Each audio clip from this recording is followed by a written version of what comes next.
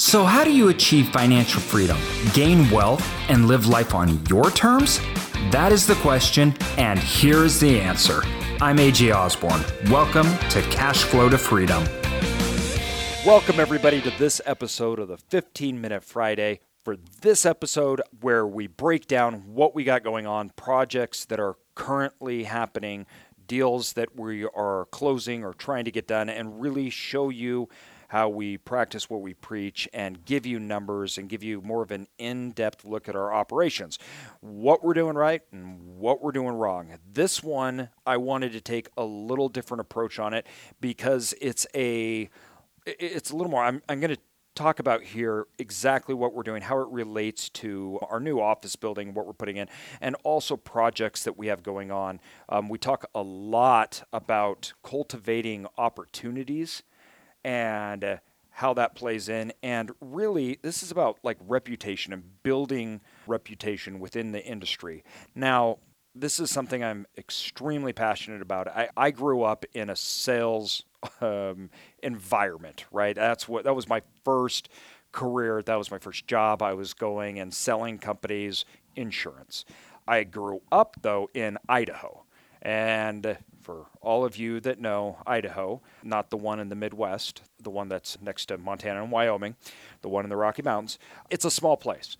And when I grew up, it was even smaller place. I was born in a small town in southern Idaho that nobody knows and raised in Boise, Idaho, which when I was growing up was still small. And in this small community and having a job where you're selling business to business, everybody knows who you are.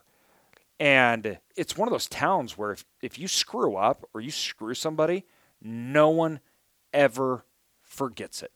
And I grew up going to a movie, and I knew if I was going to sneak into a rated R movie, like I wanted to go sneak into whatever it was, like Matrix, or I can't even remember the movies back then, the 90s, early 90s. If I wanted, me and my buddies wanted to sneak into a rated R movie, I knew that somebody was going to be there, and they were going to see me, and they were going to tell my parents.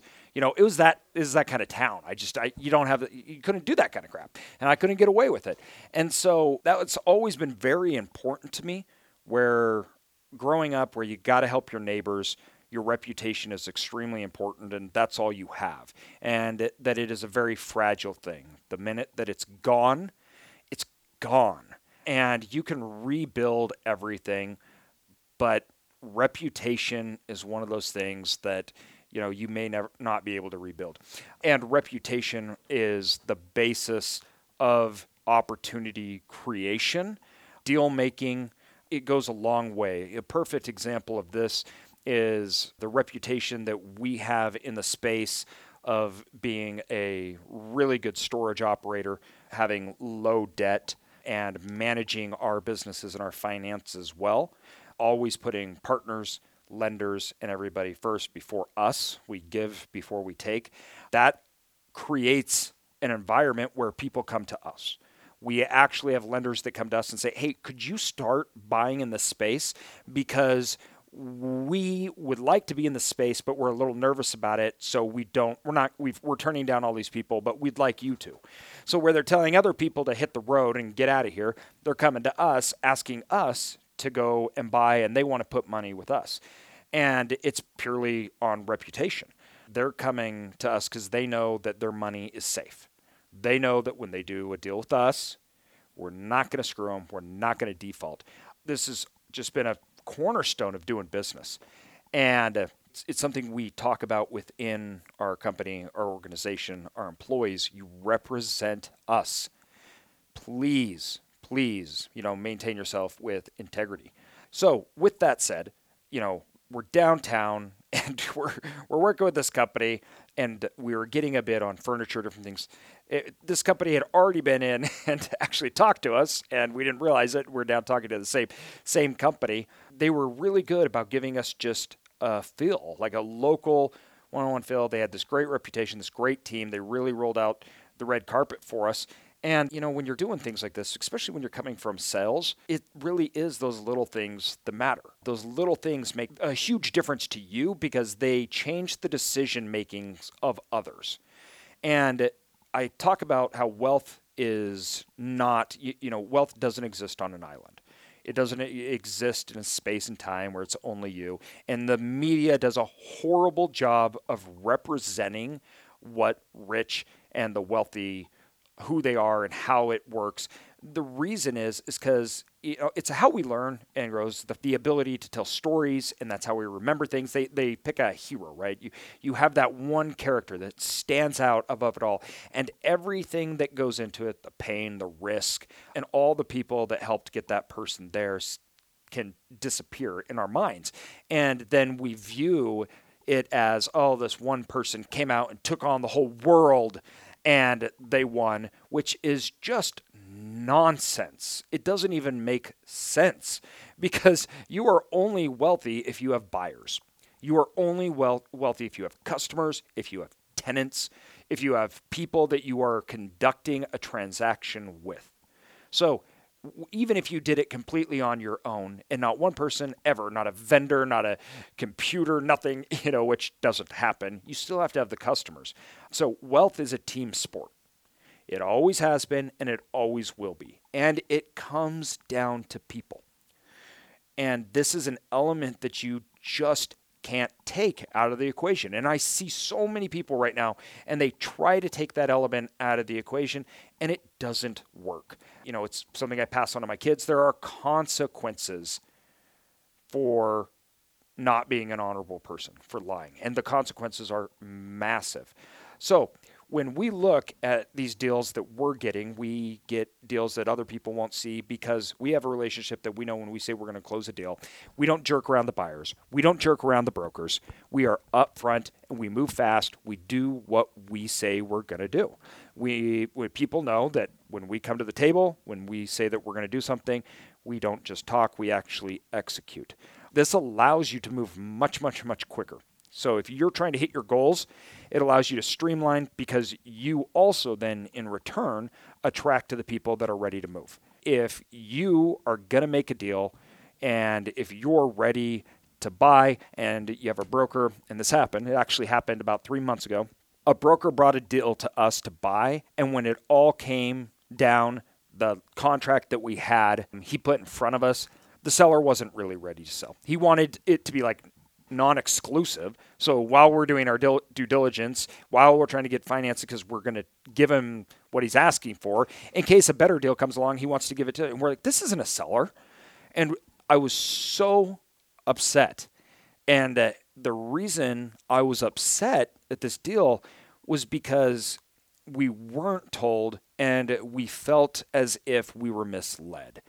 And that the broker had represented something that wasn't true. Immediately when that happened, trust was gone, hung up the phone, and he's like, well, what do you want to go back? We didn't even respond back to him. We've been working on this for a long time, and it was just, one of those you're dead to me moments. And that's how it is. He broke our trust. We'd never work with him again. If he sent a deal to us, we wouldn't even respond to it. Lots of times you need to be ready, and you need to make sure you're ready to play in the game.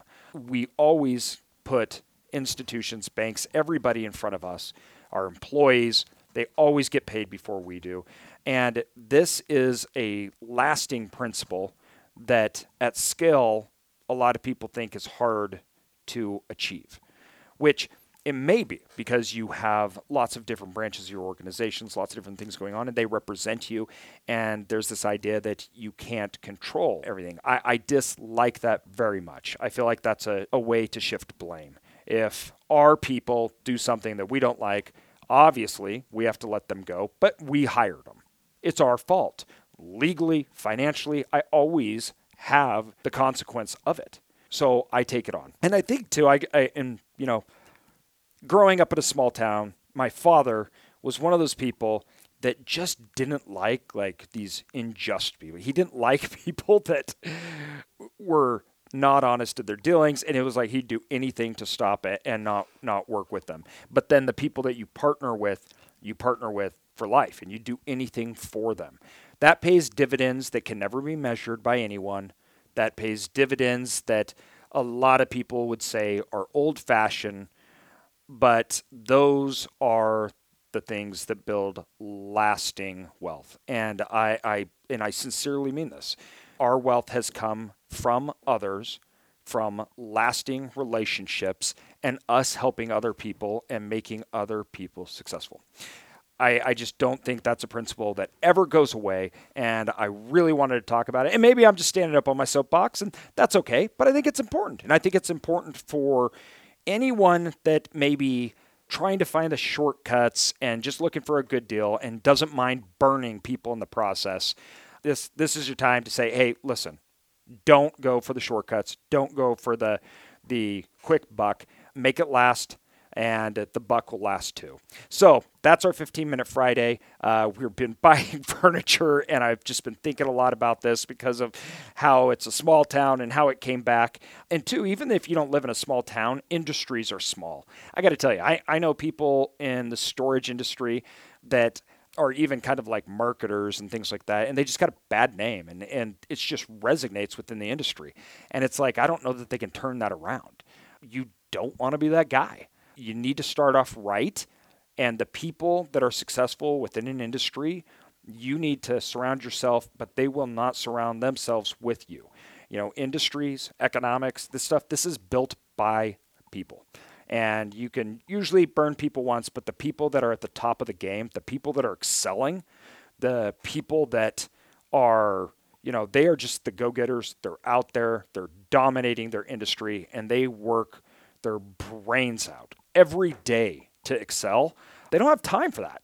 They don't have time for it. And they're okay, making mistakes, but they never make it again. So it's, it is kind of a one shot, and they don't care if you mess up, and that's not what it's about. It's just about having that integrity and keeping those long-lasting relationships. So anyways, that's what I've been thinking about, dealing with a bunch of vendors right now on it. You can check out more speaking of self-storage, because we're doing the self-storage project. I don't know how many people know, but we have a self-storage specific podcast called Self-Storage Income, which that's just for the people out there that are super boring like me and weird because they love the self-storage industry. We really go in deep. We only focus on self-storage in that podcast and that YouTube channel. And it's just about buying, operating, creating wealth through that particular investment vehicle. So if you do love storage or you're interested in getting in anything, you can check that out, Self-Storage Income on YouTube and on the podcast. Other than that, everybody, thank you so much. Please subscribe and please give us a 5-star review. This really gives great feedback for us. Lets us know that you're liking what you're hearing. One of the reasons, too, that we did bring this up is because I got an email and somebody was asking questions about this, and I got a bunch of email from you guys, and I'm making videos on YouTube from what I'm getting from our listeners and our viewers. I love it. It is super helpful to us, and it kind of guides the direction and the content and delivering value and really teaching what we're doing depending on what you want, because it's not really about what I want. So let us know. We love it, and I hope you enjoyed this 15-Minute Friday. Thanks, everyone, for listening to this episode of Cash Flow to Freedom. Be sure to subscribe to us for more, and feel free to check us out at cashflow2freedom.com or find us on Instagram and Facebook. And also, if you could leave us a good review, that would really help us continue to build out our content and our community. Thank you so much.